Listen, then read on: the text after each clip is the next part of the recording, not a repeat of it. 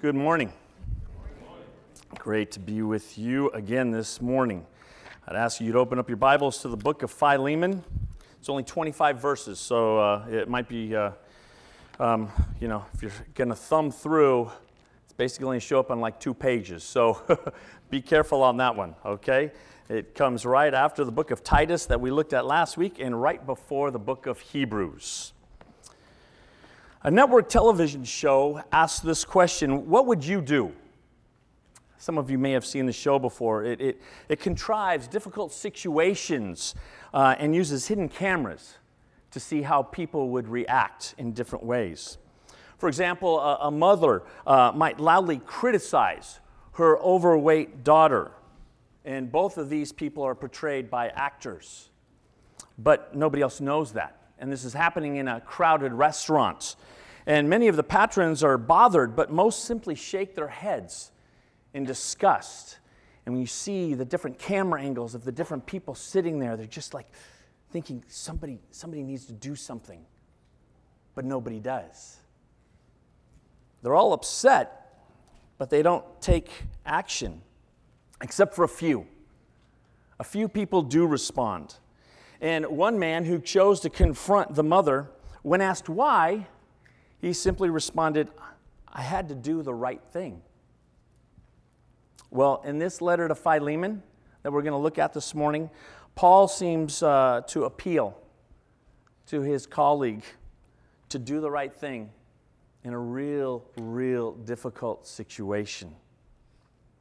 And to give you some biblical background before we dig on in, I'm going to read to you from Colossians chapter 3. I'm going to read to you from Galatians chapter 3 and from Ephesians chapter 6. So Galatians chapter 3 verse 11 says this: "Here there is no Gentile or Jew, circumcised or uncircumcised, barbarian, Scythian, slave or free, but Christ is all and is in all." Very similar in Galatians when Paul wrote this letter to the churches there. In verse 28, chapter 3, he says, "There is neither Jew nor Gentile, neither slave nor free, nor is there male and female, for you are all one in Christ Jesus." In Ephesians chapter 6, as Paul is giving some instructions within households and within different circumstances of life, he also happens to deal with slaves and masters. Chapter 6, verses 5 through 9, he says, "Slaves, obey your earthly masters with respect and fear, and with sincerity of heart, just as you would obey Christ. Obey them not only to win their favor when their eye is on you, but as slaves of Christ, doing the will of God from your heart." Verse 7, "Serve wholeheartedly as if you were serving the Lord, not people, because you know that the Lord will reward each one for whatever good they do, whether they are slave or free." And then he addresses masters. "And masters, treat your slaves in the same way."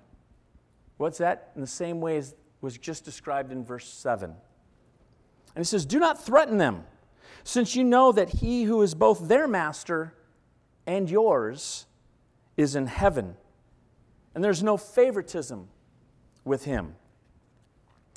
I'm going to come back to Colossians chapter 3 again, only this time a few verses later in verses 22 through chapter 4, verse 1.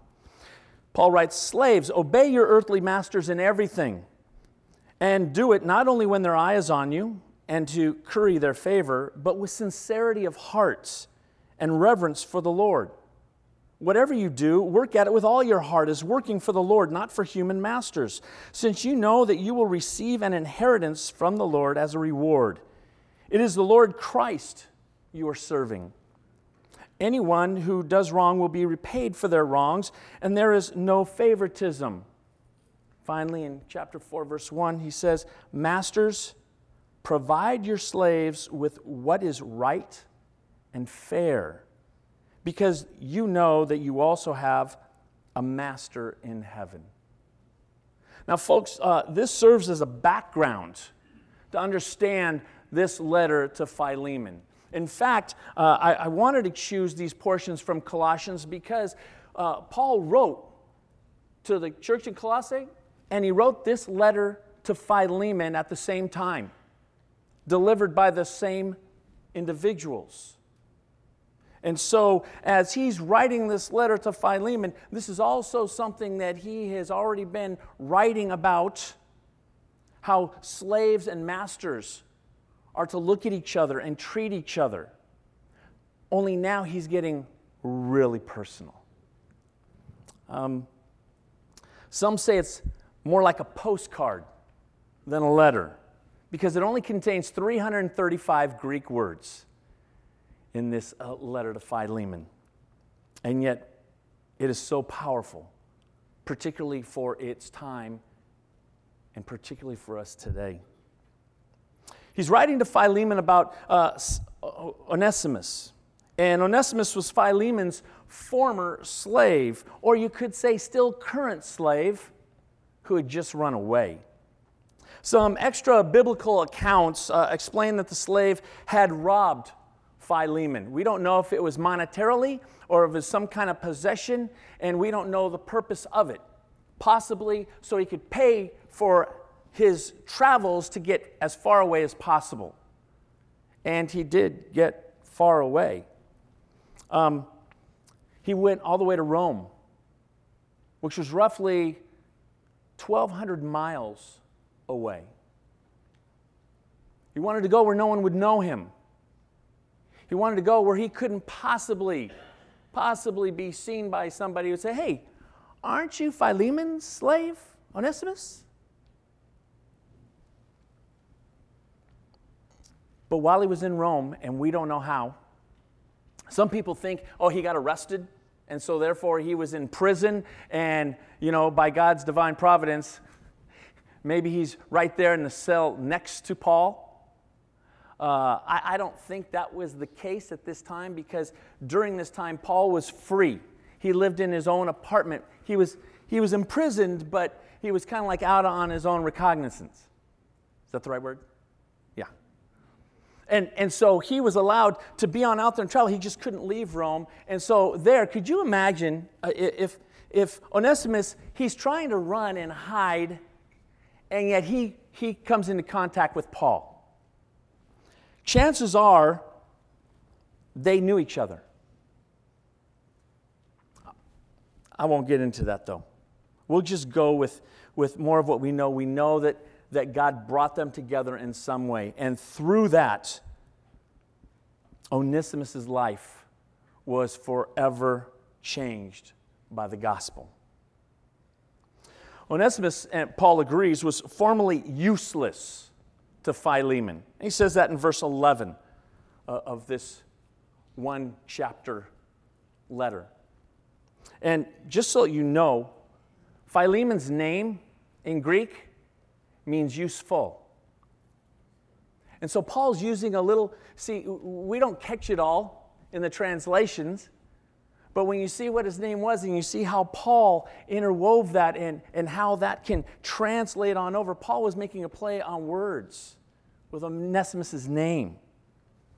Paul not only appeals to Philemon's forgiving side, but also now describes the former slave as a son and as someone who is useful. Almost like now he's living up to his name. Now, I want you to know there were a lot of slaves named Onesimus. He's not the only slave. Just like a lot of people think, there's only one Jesus, right? Yeshua. No, there was a lot of individuals who were named Jesus. Now, there was only one Messiah whose name was Jesus, but there are still a lot of other people. In fact, today, you come into contact with a lot of people whose name is Jesus. They just kind of change the pronunciation of it. Jesus, right? But Onesimus, I love how Paul was able to bring that in here. And even something more radically that Paul writes about Onesimus is he states in verse 12 that Onesimus is my very heart. Once a rebellious slave, Onesimus was changed by the gospel of Jesus Christ. Paul appeals to Philemon to accept this change and to take his servant back based on two motivations. First, of course, is that Paul and Philemon themselves are prisoners of God, and they're bound by love. He says that in verses 8 and 9. Therefore, although in Christ I could be bold in order to you to do what you ought to do, yet I appeal to you on the basis of love. I then, as Paul, an old man, and now also a prisoner of Christ Jesus, I appeal to you for my son Onesimus. And it says they were taken captive by the will of Christ. And the second reason is that Philemon and Onesimus now share a bond in Christ. Paul appeals to Philemon for his favor and wants him to do it of his own accord, not because he is forced to do it. He wants Philemon to make the choice himself, to not only do the right thing, but to go beyond what is expected because of his love for Paul and his love for Christ. If you're a parent, you know that can be really difficult to wait for your kids to do the right thing without pestering them. Unfortunately, I have a bad habit of that. And I'm like, come on, you know what you ought to do. Let's do it. And it's like, trying to find that balance between leading and kind of trying to help nudge, but not to whip them trying to do something. Because we all know that that's not going to do anything. Okay? It's just behavior modification. You just desire somebody to do something because it's in their heart, because they recognize it's the right thing to do, not because they're being forced to do it. And that's what Paul wants Philemon to be able to make that choice himself. And this is no small request, not at all. Philemon was asked to forgive someone who had wronged him, to welcome him back with honor, and to work alongside with him for the sake of the gospel of Jesus Christ.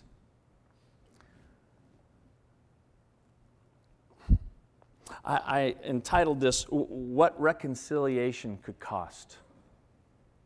What reconciliation could cost. And as I was looking through this, again, trying to take a little different spin on what Tim Mackey and the guys from the Bible Project, share with us, I decided to look at the three different characters, Onesimus, Philemon, and Paul. And so what reconciliation could cost Onesimus? Now remember, he's the one who wronged his master. Verse 12 says, I am sending him who is my very heart back to you. We know that he had left. And in verse 15, he goes on and he says, perhaps the reason he was separated from you for a little while was that you might have him back for good. We don't know how long that time period was. We have no idea. But I'm thinking for him to travel 1,200 miles in that day, it's going to take some time. And then for him to have an encounter with the Apostle Paul, and through Paul have an encounter with Jesus Christ, and through having an encounter with Jesus Christ, his life was demonstrating a change. Paul, I don't think, would have risked his reputation or his relationship with someone that he cared deeply for, I'm talking about Philemon here, if he thought Onesimus was just some, fake, some fraud. Somebody was just, okay, well, I'll just do whatever, and I'll put on a good face, and I'll look good, but there's no heart transformation. No, I think there was definitely a heart transformation. So we can't tell how long this time period was, but when we start putting all these factors in together, we kind of get a pretty good idea. And the fact that Onesimus followed through. So what could it cost Onesimus? Well, one, his freedom. He already had it. 1,200 miles away, chances were he could live the rest of his life as a free man, doing what he wanted to do. He could have continued to live free from Philemon, but he chose not to. A demonstration of a changed heart. It could have cost him imprisonment or torture, at the very least. A master had the legal right to do anything that he wanted to do with a runaway slave. In fact, it could have cost him his own life, because that legal right went all the way up to death. And part of the reason was they wanted to squelch any other slaves who might be thinking about doing the same thing that Onesimus did, or any of the other slaves. So they would use them as an example and have them killed. So it'd be like, okay, see, that doesn't work too good, so you're better off if you stay here, kind of thing. It's a deterrent. So Onesimus, it could have cost him his freedom, and it did. It could have cost him torture or imprisonment, and we don't know if it did. We do know, at least at this point, it didn't cost him his life, but he didn't know that. He took steps and actions, and he didn't know what the end result was going to be. So you might be thinking, well, then why go back? Why would he do that? Oh, I believe it's because to do the right thing by Philemon and to obey the Apostle Paul, who was his spiritual father, who let him know that by doing this, you are obeying Christ. Could have cost Onesimus an awful lot. But then let's look at Philemon. Now, Philemon didn't do anything wrong. Okay, there's no evidence in this letter that Onesimus possibly told Paul, oh, but you don't understand. Yeah, he might be this really nice guy that you think he is, but oh, is he a mean master? We don't have any evidence of that in Scripture. Paul possibly could have shared that, but he didn't. And so Philemon, he didn't do anything wrong. And if you look at verse 1, it says, Paul, a prisoner of Jesus Christ, and Timothy, our brother, to Philemon, our dear friend and fellow worker. And then drop down to verses 4 through 7. I always thank my God as I remember you, Philemon, in my prayers, because I hear about your faith, Philemon, in the Lord Jesus, and your love, Philemon, for all the saints. I pray that you may be active in sharing your faith, so that you, Philemon, will have a full understanding of every good thing we have in Christ. Your love, Philemon, has given me great joy and encouragement, because you, Philemon, brother, have refreshed the hearts of the saints. Man, you look at this letter, and there's a part of it that, I don't know about you, but there's a part of it I almost want to feel like, no, he had to be bad. There had to be a reason why Onesimus took off. We don't seem to get that indication. But what could reconciliation possibly cost Philemon? I just listed some things. One, money. Money. Why? Because it lost time of Onesimus' service. That was money. So was he going to have to get another slave to replace him? Or he would have had to buy another slave to replace him. So now he paid the price, 2 slaves to do one work. That's a real loss. Possessions. He was a slave. Now, we're not going to get into about slavery. A lot of people, why didn't Paul condemn it? Sounds like he condoned it. We're not going to go there. We don't have that time. Okay? He definitely didn't condone it. He was trying to work within the systems. Jewish law, Jews could have slaves, other Hebrews, other Jews as slaves. But after 7 years, they were freed. Okay? Now you're talking about Roman law and Greek law, and how they looked at slavery and masters is all different. So please, let's not try to get caught up in what we're kind of used to thinking about with slavery from the history of our country or either from others. Okay? We don't have time to unpack that. So please don't hear me saying that, oh yeah, I'm condoning this. No. Paul's way of trying to attack this was from the inside out, from individuals. And as individuals could start to understand that we are neither slave nor free, no Jew nor Gentile, nor man nor woman. That's the gospel message.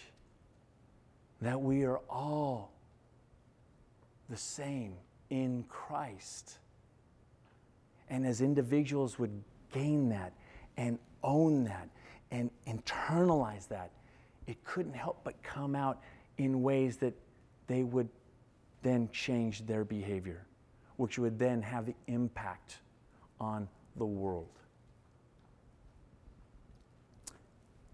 So if he's a possession, he lost the ability to be able to sell Onesimus to somebody else. Reputation. The loss of reputation. People were watching to see how he would respond. His family. In the very beginning, in verse 2, it says, to Philemon, our dear friend and fellow worker, to Apphia, our sister, probably Philemon's wife here. And it says, to Archippus, our fellow soldier, and to the church that meets in your home. So here it is. Philemon and Apphia, they were wealthy. And they used their home as home base. That's the church. And Archippus is either their son or he was a leader within the church. He could have been both. And so they were gathering, and they would gather at their home. What would his reputation be? How would people look at him who came to his home, other Christians, but maybe other Christians who were masters who had slaves? Because this letter wasn't just a personal letter to Philemon. It says, to Philemon, to Apphia, to Archippus, and to the church that meets in your home. How are you going to deal with this one, Philemon? I can only imagine the divide. Some who are just like, whoa, okay, is he really going to look at him as an equal, as a brother in Christ? No way. Those are slaves, not equal. I mean, okay, maybe Jesus died for them too, but yeah, come on, but we're rich. They're not equal.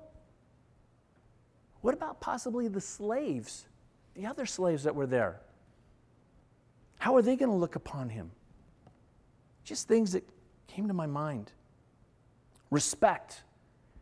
Possibly lose the respect from his family members, from the church family, or from the other slaves, depending on how he responds to this letter. Relationships.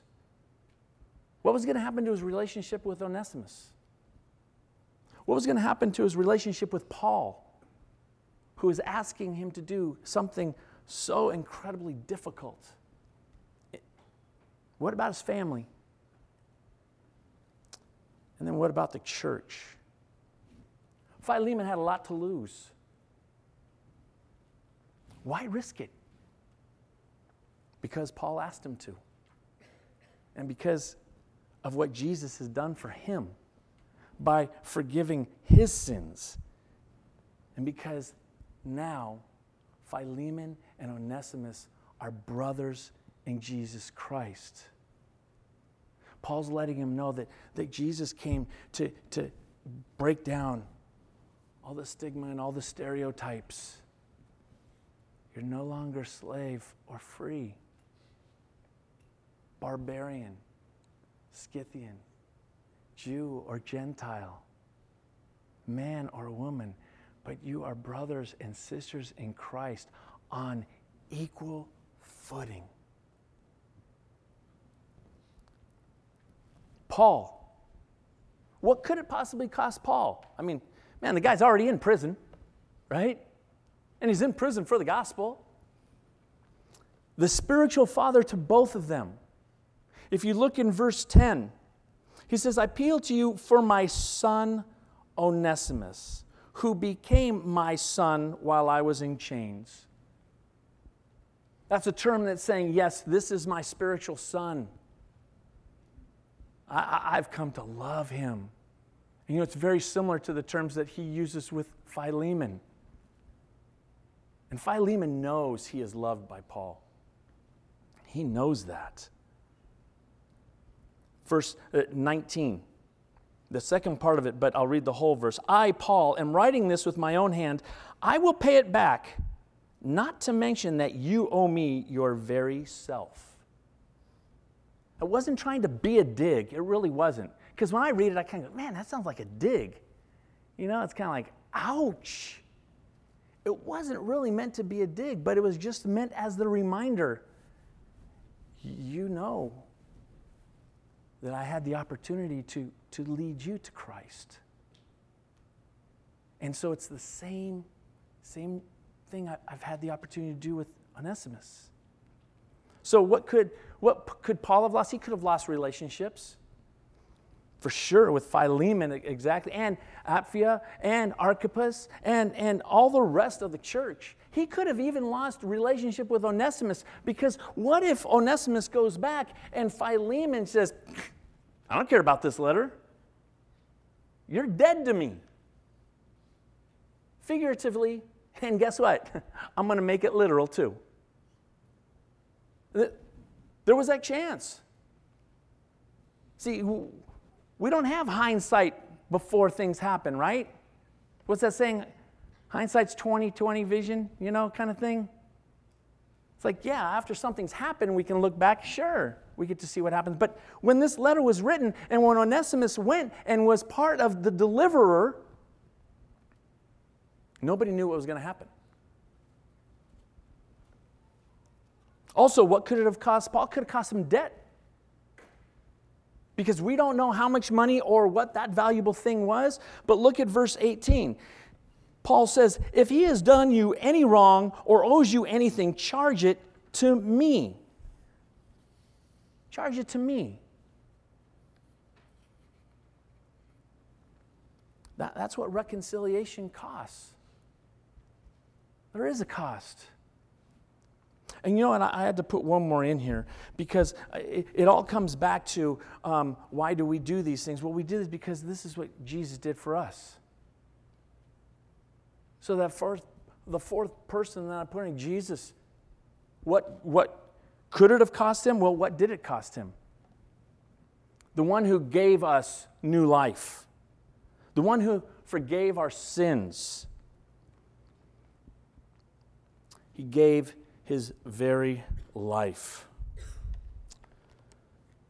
2 Corinthians chapter 5, verses 16 through 21 says this. So from now on, we regard no one from a worldly point of view. Though we once regarded Christ in this way, we do so no longer. Therefore, if anyone is in Christ, he is a new creation. The old is gone, the new has come. All this is from God, who reconciled us to himself through Christ and gave us the ministry of reconciliation. that God was reconciling the world to himself in Christ, not counting men's sins against them.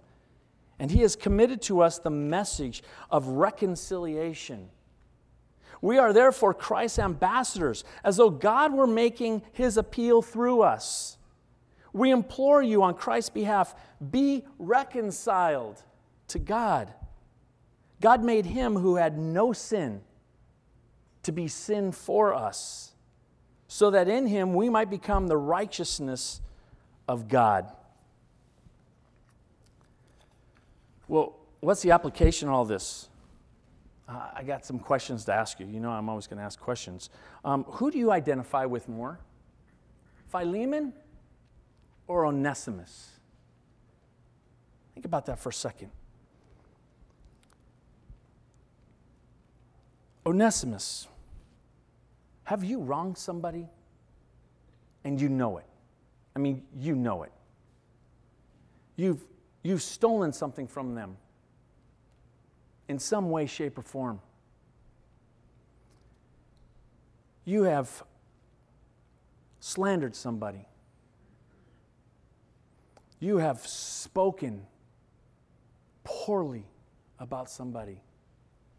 You have withheld love from somebody.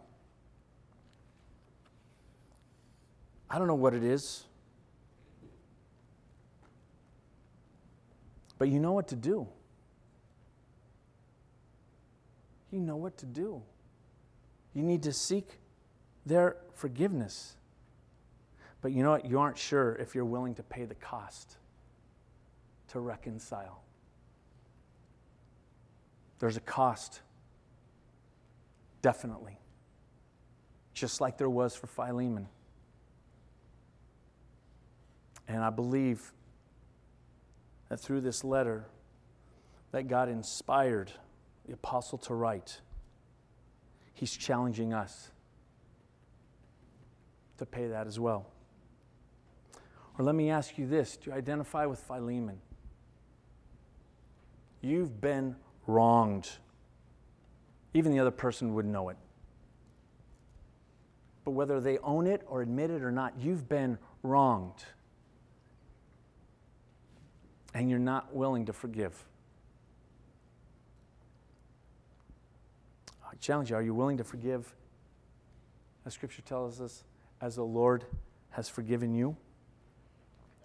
Or do you choose to hold on to your hurt and your pain?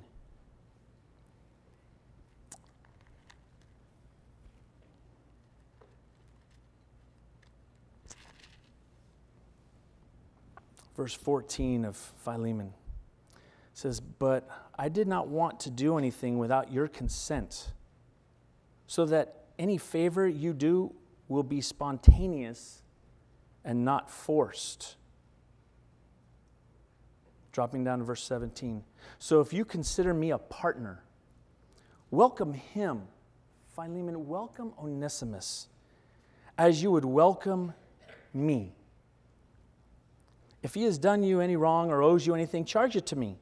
I, Paul, am writing this with my own hand. I will pay it back, not to mention that you owe me your very self. I do wish, brother, that I may have some benefit from you in the Lord. Refresh my heart in Christ. Confident of your obedience, I write to you knowing that you will do even more than I ask." Men and women, that's our challenge today. God knows who that is in your life. Whether the one that you need to go to and seek forgiveness, take care of that.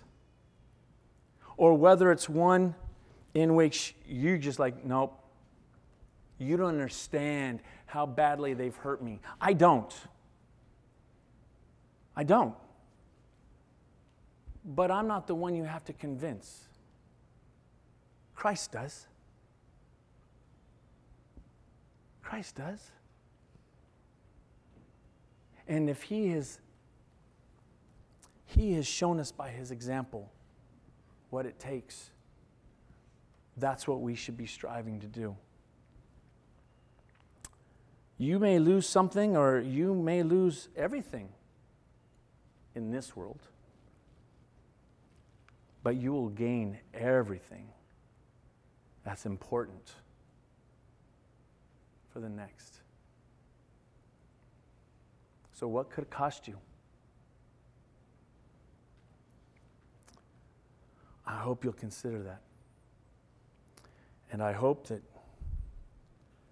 these words that Paul wrote, confident of your obedience, I write to you knowing that you will do even more than I ask. All because of Christ. Let's pray. Father God, I thank you so much for your heart for us. That when we were separated, you provided the way because you knew we could not do it. And I thank you that the way you provided was Jesus, who willingly, obediently laid down his life so that we could have eternal fellowship with you. So that each and every one of us, young and old, rich and poor, man or woman, slave or free, could be on equal ground at the foot of the cross. I pray that you will give each person the strength that they need to follow through with the obedience that Paul asked of Philemon, to forgive and to recognize and to love just like Jesus. I pray all this in his name. Amen.